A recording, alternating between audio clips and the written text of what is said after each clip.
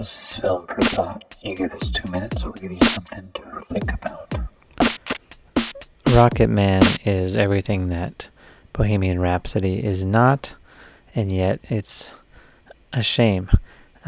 Still a fun movie to watch simply because of the movie, but if you took 12 Elton John songs and tossed them into any narrative structure, it would be impossible not to make a good movie, simply because the musical background would be such that sitting through Elton John songs and having a bad time is a feat that no human has yet to accomplish, which is why it's disappointing that Rocket Man is the movie that it is. It takes some extremely strange chances.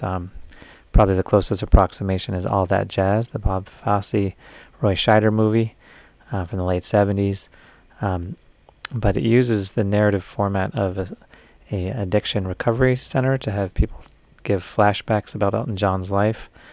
Would have been much better just to start the film with one of his songs and integrate those songs, either use a classical musical structure where the songs are part of the film, and people break into song, or do what they did in Bohemian Rhapsody and have the song playing be part of the movie, or like they did in the Motley Crue documentary on Netflix.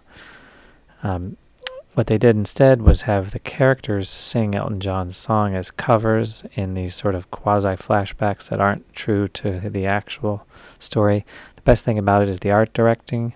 Obviously the song is the best thing, but they're not sung by Elton, which so still fun to sit through, but not anything like just listening to Elton John's greatest hits. And the art direction, although great, is derivative from all the photos that they were originally based on. So a really fun movie, worth watching because it's still Elton John songs at the end of the day, but so much potential left on the table.